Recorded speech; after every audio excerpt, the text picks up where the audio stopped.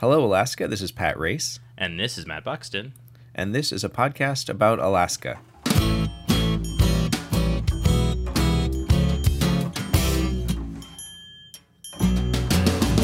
So, hey, Matt, I think I owe you a little bit of an apology. We did a whole big episode on the Constitutional Convention, which I never edited together. It's okay. You know, it took me like 6 months to finally listen to that Bob Byrd versus John Coghill debate that we wanted to base it on. But, you know, I ended up writing like an article off of that. So at least it didn't go for naught. And, hey, one thing that we can say for pretty sure is that the Constitutional Convention vote has failed. We'll just play, since I already cut out all the clips and stuff, let's just play a clip from that debate just so we can like hear how like brimstone preachery this guy is. I'm going to just drop that in here. All right. We can't stop the world situation, even the national situation, but God has given us our little corner of the garden here in Alaska.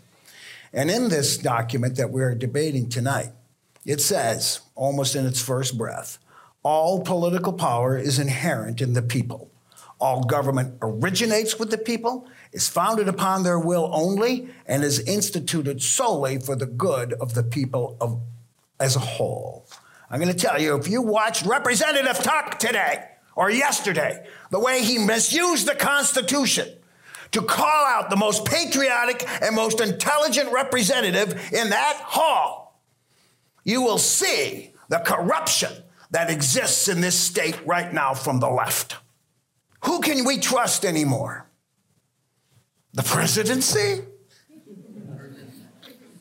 Oh, I've already spoken about the Democratic Party, but can you trust the Republican Party? The military? How about the FBI? Oh, on the media? Don't even bother. How about your family doctor and institutionalized medicine? You trust them anymore? How about higher education, secondary education? I don't trust the Pope. Yeah, so that was from a debate that was held by the Watchman, which is like a far right, like Must Read Alaska's not conservative enough kind of political blog, like kind of an evangelical political blog thing, right? Is that sort of? Yeah, that's how I describe it. Yeah. So they had this debate about whether or not there should be a constitutional convention. It was between John Coghill and Bob Byrd. It failed by a wider margin in this election where there was an actual campaign on both sides versus 2012 when there really wasn't any sort of campaign to speak of on either side. Right. So every 10 years we get to vote on whether or not to have a constitutional convention, and this is like the first time in my memory that there's actually been someone advocating for it, and it it tanked. Well, and I think it's important too because, you know, the whole framing of it, and even I think Bob Byrd talks about this in one of his later debates, was that, you know, the whole spark of the idea was that we're going to constitutionalize the PFD forever, right? Right. But then even he acknowledged that, you know, it's basically the foot in the door to make all these other like conservative changes. So the Alaska's Constitution Privacy Clause and what it means for reproductive rights was, you know, the other prime target, judicial independence in an effort to make it more conservative. You know, even public education was kind of like a thing on there. And I think, you know, we've seen it kind of across the country, right, in this last election too, is that a lot of these efforts to fight for progressive issues or defend them are winning, right? And I would argue they're probably not even progressive issues at this point. They're just sort of like the majority popular issues. You know, we saw effort after effort to outlaw abortion at the ballot box fail, whether it was through passing reproductive rights amendments or whether it was defeating initiatives that would have outlawed it. You know, we saw like right to work legislation pass we saw right to work legislation, which is not really worker friendly, repealed in a couple states. I think it's like a really interesting just sort of take on kind of where some of these issues are, because, you know, it's always so hard to like tie issues like abortion to, you know, candidate races where, you know, candidates are so much more complicated. There's, you know, dividends that are tied up in it, et cetera. But here we're like kind of some pretty clear like issues that the far rights have really been banking their entire policy platform around, like failed spectacularly. Yeah. And it's kind of what we're seeing, you know, when we get to kind of vote directly on these issues that Right. You know? Yeah, if you put the issues on the ballot instead of the candidates, what would it look like? And that's kind of fascinating to me too. Is that's how we ended up with ranked choice voting. That's how we ended up with there's so many ballot initiatives in Alaska that have gone through because people we Alaskans won't elect the legislature or the governors to implement these laws, but we want them implemented, and so we have to like go around the process that we have muddied. Yeah, so the Constitutional Convention vote, it felt like a little bit of a surprise to people, even though it was kind of polling poorly, and it just felt like everyone was nervous because it was such high stakes. Like, I don't think that, everyone I talked to, I was like, I don't think it's going to pass. And they're like, no, you can't be thinking about it that way, because if it does pass, it's going to be such a nightmare. And so, everyone was on high alert, even though it wasn't really going anywhere. Yeah, I mean, I think there's kind of like been bad vibes around elections sort of heading into election day, just because, I think that like nationally, it really felt like we were sort of teetering on the edge of democracy, right? That like these really anti-democratic forces were at play. I think that, I think that, when we're looking at kind of who's backing the Constitutional Convention, it sort of felt like the same kind of battle playing out a little bit there, where it felt like kind of who we are was at stake with it. And so I think that kind of in the grander scheme of things, I think there was a lot of worst case scenario expectations in the elections, and obviously that kind of didn't come to pass. You talked about like issues versus candidates. You see that in our race in Alaska, where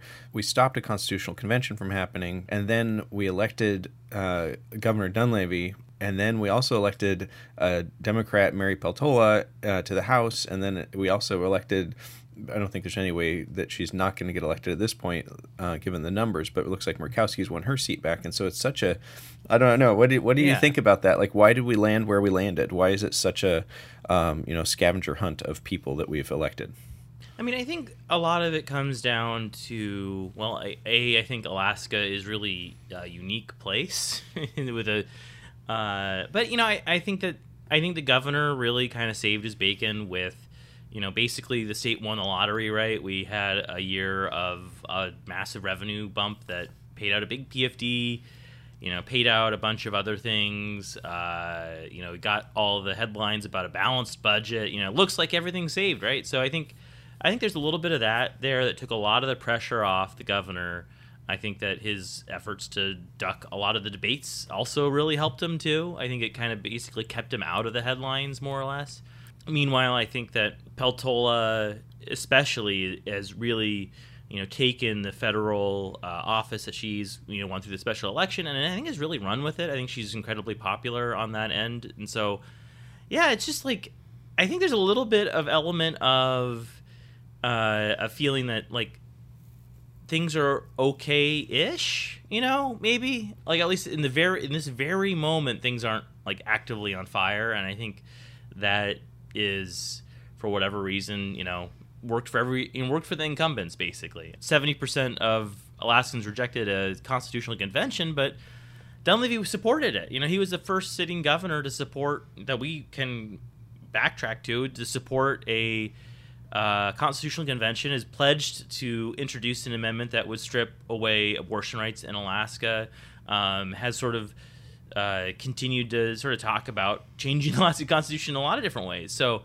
how that all plays out is going to be really interesting. It looks like, though, we can kind of talk a little bit about the legislative races, but, it looks like he's not going to get the legislature that he needs to enact any of this. So that's what is also interesting, too, right? So Dunleavy right now is at the point where he's got an outright majority of the vote, so he just completely avoids the question of Walker and Guerra and how they ranked each other in that entire battle. But at the same time, we've elected a legislature that is going to be his biggest impediment from doing, any of these sort of far-right things that he's promised. So it's going to be really interesting on that front. Right now, it looks like the Democrats picked up 2 seats in the Alaska Senate, which puts them at 9, which puts them in very good range of a bipartisan coalition. There's kind of 3 really progressive or really moderate progressive Republicans, and then a handful of other sort of moderate, like, don't burn the house down Republicans that I think could go in there. Moderate Republican now is a relative term.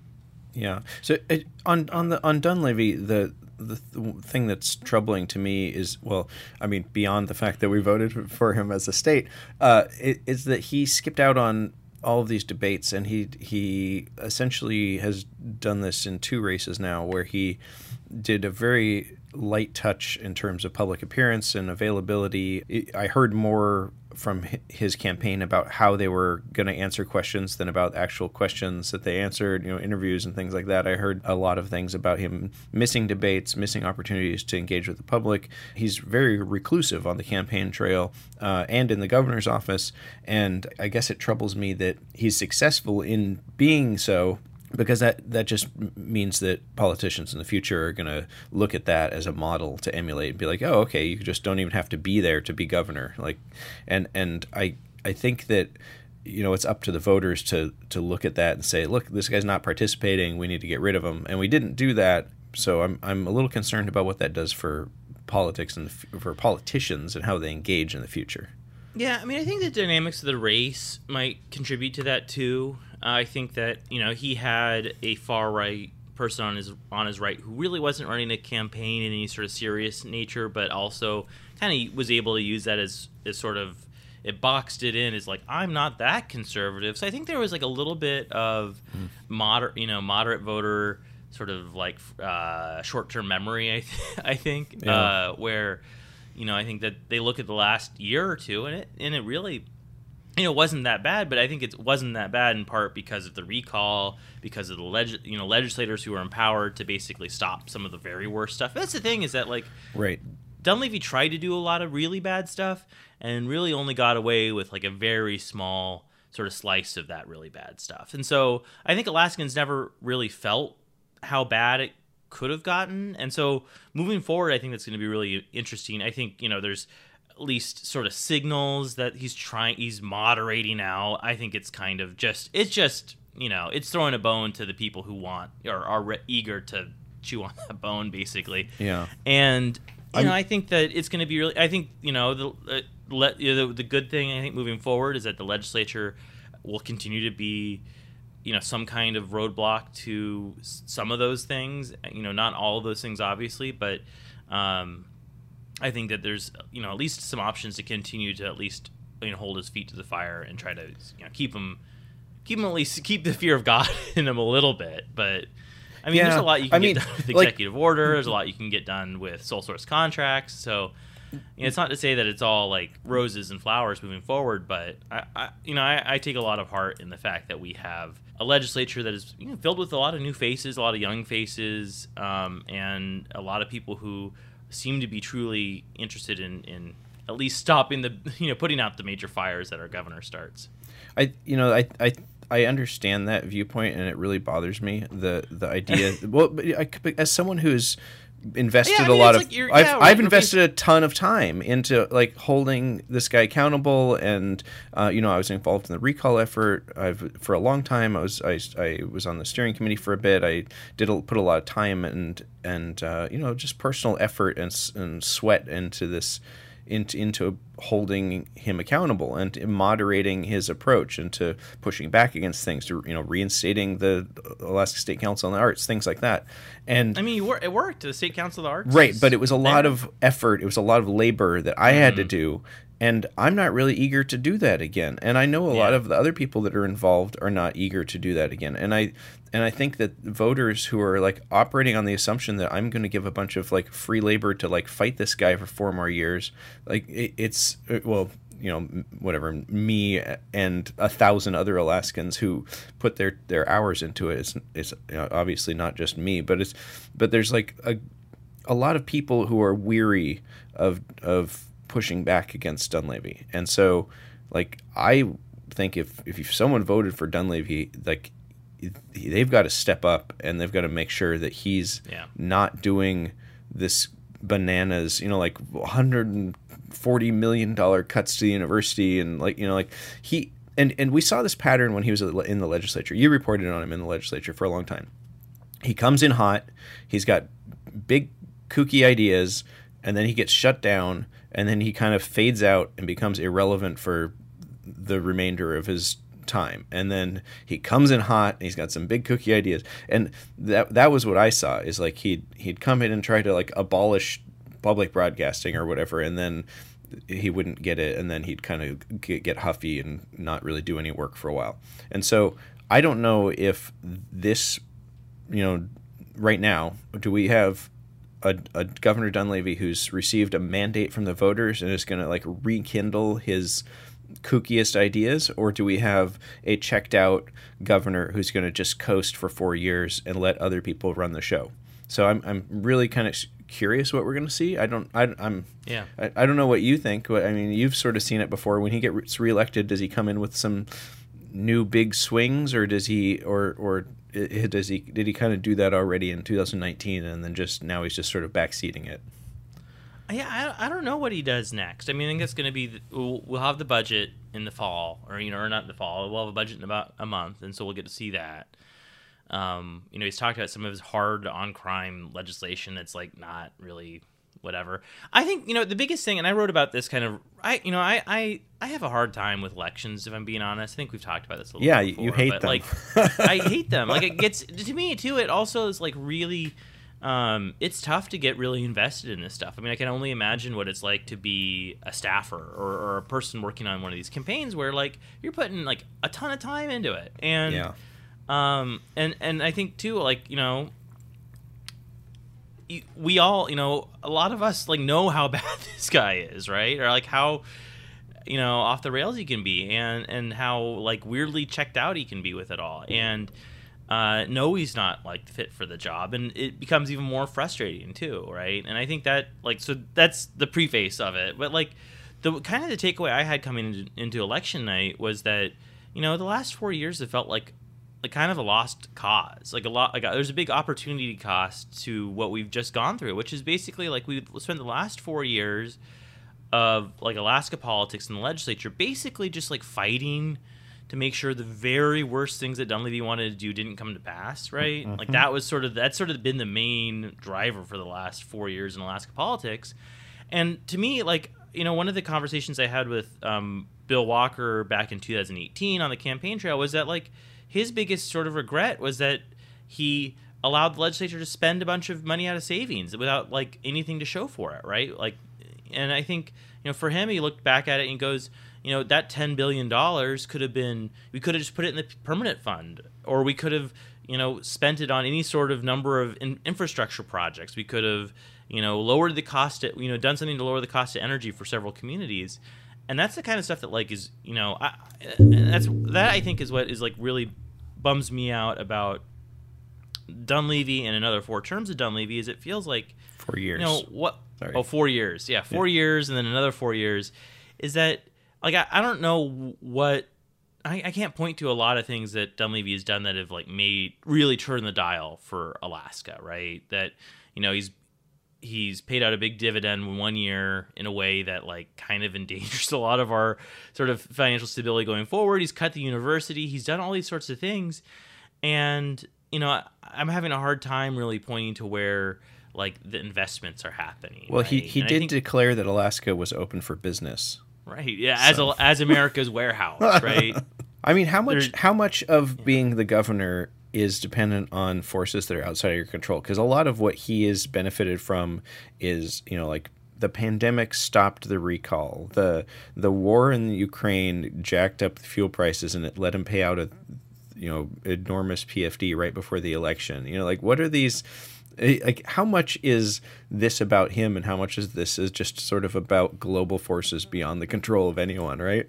I mean, I think that's kind of the secret about Alaska politics, right? Is that it's like entirely at the whim of the global economy, right? Yeah. And I think that's what I love when people like start complaining about inflation. They're like, Joe Biden's causing all this inflation, and you're like, well, you're also like a governor right now too. Why are you not responsible for the inflation? Like, why is it not Dunleavy's inflation in Alaska? Like, what have you done about Alaska inflation? Yeah, that's why like the political like fighting to me feels so frustrating, because it really does lose some of these like actual policy conversations. We talk about childcare, accessible education funding, all these sort of things that would like turn the dial in some way Right, for Alaska. It and builds a like, foundation for new things to come, Yeah. right? You know, you need and education. it's like not at all Yeah. like Dunleavy was not at all participatory in any of those conversations, and we don't really know what his plan is at all, right? Like his message was basically like everything's fine, so elect me for more years of everything being fine. And Yeah. I mean, when you put it that way, Matt, I want to vote for the guy. yeah. I mean, everything's fine. That's a great candidate. All right. So Let's. I'd be curious to know. One thing we talked about a lot as it was happening, and that you followed very closely, was redistricting. And I would be curious what your perception is now that we've seen this election happen. What was the impact of redistricting, and how did that play into things? it was massive. This election was conducted with like a ton of different like factors in it, right? So we have open primaries, we have ranked choice voting, we have a third of the legislature deciding not to run for re-election. They are all kind of interconnected, and I think they're all sort of contributed to the results we saw. But I think that the underlying numbers here, I think that redistricting, it was probably the biggest impact coming into election day, right? So basically what has happened in the Alaska Senate so far is we saw 2 seats flip from Republican to Democrat. One of them was the product of 2 Republicans in Anchorage being redistricted together. So it created an open seat in really blue country for them in Anchorage. So that was easily won by Anchorage Assemblyman Forrest Dunbar, a Democrat. And then the Republican that was, one of the surviving Republican from that redistricting, Mia Costello, then went up against Representative Matt Clayman in a much more blue district too, where I think he's up by like 4 or 5 points right now. So that's another flip. Up in Fairbanks, I think there in Fairbanks, we saw Representative Grier Hopkins. He's in East Fairbanks. His seat go from like really. Yeah, he had like the really tough break on the redistricting. I think it was like a 25-point swing towards a Biden or Trump district. So he's actually he's not doing as bad as the numbers might suggest, but it's pretty much done there. Yeah, but he is doing surprisingly well. He's not likely to win unless for some reason all of the like third place Republican votes go to him. Like maybe he can do something, but exactly. But to his credit, he has done remarkably well considering the amount that his district shifted. Right, and then so that was I think that was kind of. And on the other big sort of note from that is that Democrat Scott Kawasaki, who is in the city of Fairbanks district, has also looks like he's survived. I think he just crossed over the 50% threshold to avoid a runoff or avoid the RCV tabulation altogether. Yeah, that's a big one. Like that was, Jim Jim Matherly versus Kawasaki that's a real decision there for Fairbanks. Yeah. So the Senate ended up looking pretty good. I think, so that you have the 2 seats that sort of flipped by redistricting. I think that Kawasaki was a hold against redistricting, I think. So I think, that sort of district is sort of continually, in every election, it's gone a little bit more conservative, at least sort of by what you'd expect. And he held there. In the House, it's going to be really interesting. I think that there are several seats there. I think the House kind of, to me, looks like it's going to, the ranked choice voting in the open primary system is going to be really important there. There are a couple races in South Anchorage that like have never been competitive, but now you have, a Democrat or an independent going up against sort of the establishment Republican with also a far right Republicans or a third Republican in a lot of the cases, and it's set up a situation where the Democrats are, nearing on 50%. They're in 46% of the vote. It's pretty hard for anybody to make up at that point. There's a million different little changes in this election, and they've all kind of played together to make it for a not as bad to almost good election for legislative Democrats and independents and moderate Republicans, all the kind of people who make up our great tradition of bipartisan majorities in the legislature. Yeah, all have done really well. Yeah, we had surprisingly good results, I think, from our redistricting effort, despite a lot of shenanigans, and that was something I think that we had kind of agreed on. But at the beginning of the process, during the process, there was a lot of stuff that could have changed the outcomes of this. Like here in Juneau, one of the initial maps had our incumbents from the valley and downtown paired against each other with this weird little like loop in. And so, what would have happened there if they'd had to run against each other and we had a new open seat? You can kind of look back at these things and see how it could have been a lot worse had redistricting been a lot worse. And so I'm glad the process went the way it did. Yeah, it's interesting to watch like decisions made at meetings months and months ago play out because, we had the whole major fight over the Anchorage Senate pairings that played out the way it did. I think if it had gone the way that the board had originally wanted, we would have had one more Republican senator, one more Eagle River Republican senator, so to add to the mix. So, yeah. And the other thing, too, is that, up in Fairbanks, there's a very clear moment where Board Chair John Binkley decides what, 3,000 excess votes from the borough need to be removed, whether it needs to be the progressive kind of leaning votes in Goldstream Esther or the, Eielson, Moose Creek, Salcha votes. And he decided that it was going to be the liberal votes that were removed. And that's exactly, that's how we get the Grier-Hopkins. Right. That's exactly vote. what he needed to overcome his that's deficit. That's really the one kind of kill shot that they landed. Yeah. You can kind of see the direct political impact of decisions made there that were kind of suspect in the first place. To me, though, the most sort of notable thing here is that, Representative Scott Kawasaki, the Senate Democrat from there, who is on track to win, he was directly a target in the 2012 cycle where they tried to loop him in the Kawasaki finger. Moved his sister's house into a Republican district with literally it looks like a little finger sticking out of it. Yeah, and the courts didn't like that. So we've got a few races that are still up in the air.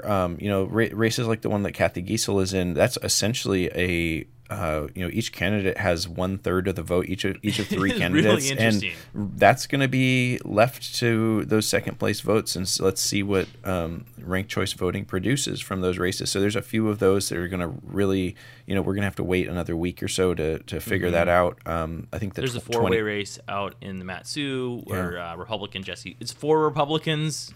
Jesse Sumner, I think, is about 1/3 of the vote, and then the rest is sort of split pretty evenly around the remaining 3. Which, that would look like it's good for him, but who knows, right? Like, it could all consolidate around his opponent.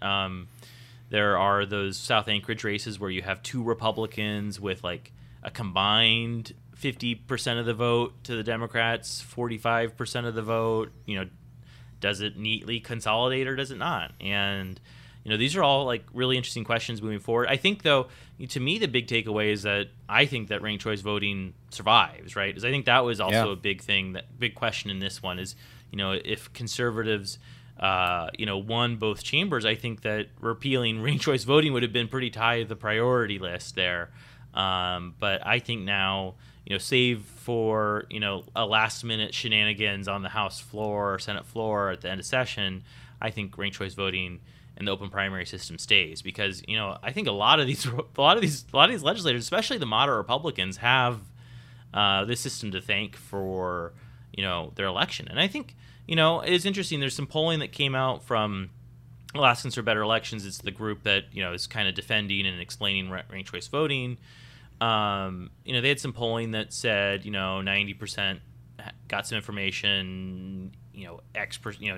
Vast majority found it simple. It was interesting is that like 60 or 70%, I think, said that it made the races more competitive, which I think is really interesting because, in so many of these races before, it was just like a foregone conclusion that whoever won the Republican or the Democratic primary would go on to win the race. And so here, there's a lot of races that I think are, going to be competitive or decided at least by the entire district, right? So you have, one of the other big surprises, I think, and maybe not to people who are down there, but is, Republican Dunleavy mastermind, right? Tuckerman Babcock was running for Senate. And Kenai looked like he was going to, I think everyone kind of just assumed that this guy was going to get in there, was going to try to, organize a super pro Dunleavy Senate majority.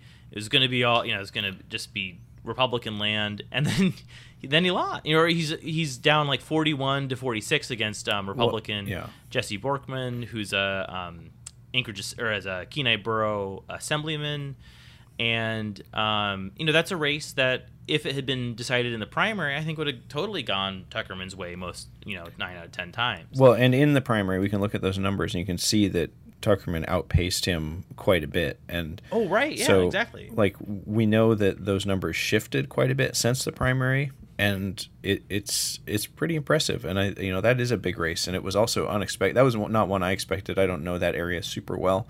And I kind of assumed it was a foregone conclusion. I had a really nice chat. Bjorkman reached out to me about doing some animation for his campaign, and because I did that little fiscal explainer video, and I was just like too busy to take it on, but it was really nice talking to the guy, and I got a good sense. I was like, okay, this guy seems like a pretty straight arrow, and I think it's notable that he spoke out against Dunleavy's budget in 2019, and he's in favor of funding schools and roads and ferries and essential infrastructure, which is kind of the opposite direction that the governor has gone. So That's really nice. Someone I'd much rather have in there than Tuckerman Babcock, and so I was really pleasantly surprised that he did so well. Yeah, I mean, I think it was when I heard that former House Speaker Mike Chenault had cut an ad for Bjorkman. I think that gave me a pause. I was like, oh, this could be a little more interesting than I expected. Yeah. Because I think that this sort of election, how it played out, really goes back a little bit to what we're talking about with the Constitutional Convention element. We're basically we're seeing some of these big splits kind of between the really far right Republicans and kind of everybody else, if we're being honest, is kind of coming into play and is sort of being borne out in these elections, right? And so we're kind of we're finding out that the semi-closed primary system, it contributed to kind of more extreme, more partisan candidates, right? And now we're having a system where we're electing several Senate Republicans who are not beholden to their party, really. Who are kind of won despite what the sort of party officials had wanted. It's going to take a little while, I think. Just like when we talk about just how these elections work and moving forward, I think it's going to take some time for everybody to really adapt to how this works and how this campaigning works, but it shows that there is, there's certainly an appetite for centrist-y Republicans. And, and we think of Kenai as being like this deep crimson red place, and then it's all of a sudden it's electing a moderate Republican. Those closed primaries were used like a hammer by the parties. That were that's how they got rid of people like John Coghill and Kathy Giessel that were too willing to work across the aisle, and those are some super conservative Republicans at the time, but they weren't conservative enough for the party, and so they exiled them in this closed primary. But ranked choice voting aside, just getting rid of that closed primary is so good for Alaska, and it moves, and like you said, it moves the actual election to the general election where people are going to participate. Yeah, and I think too, it allows sort of these candidates who might not be the most like flashy to succeed, right? And so Bjorkman, was a really good example of this, where he is he's his teacher, he's been on the assembly for a long time there, he has firsthand knowledge of what it takes to for local government to make schools work, and you're right, and I think this system allowed him to kind of break through in a way that I don't think would have been possible, right? And I think before. And so I think, bringing that kind of knowledge and that kind of perspective to the legislature, I think is really important moving forward. And I think, hopefully more kind of quote, maybe not not the most exciting candidates in the world can win these sort of things. And I think that's really good. I think that, that kind of added perspective is you sort of see it in a lot of places in these races. I think that's a product of runway. We're extending the runway, right? So instead of a relatively no-name candidate coming in and getting trounced in the primary, now they can come in and get trounced in the primary, but still make the top four, and then have time to build name recognition up to the general election. We saw that. I mean, Mary Peltola benefited from that long runway. Jesse Bjorkman benefited from that long runway. He has all this extra time to build name recognition, to go door knock, to meet people, to participate, and show that he's a serious candidate. So, I think that's another great aspect of this. Instead of people just being shown the door in August, they get to stick around till November now. The ranked choice voting and the open primary system, I think, create for more interesting discussions as far as the voter goes too, right? Because it used to be your decision was pretty much made for you by the political parties, right? Like, it creates a situation where you get to think about these things more, right? It's no longer does the letter next to somebody's name determine whether or not I'm going to vote for them. I'm going to need to at least spend some time thinking about, what their difference in policy positions are. They're both Republicans, right? So I'm going to vote for one of them, but, I might now spend some time looking at the differences. I might look at how they feel about education or the ferries or whatever, and have that inform my vote. And so I think, moving away from a system where so much of the election was determined by the underlying numbers of a district and the letter next to somebody's name, now we can be in a place where there's more things to consider when voting, and I think that's like a good exercise for everybody to be going through. And that's where the power went out, because it's November in Alaska. So that's the end of the episode. We'll see you next time. Bye.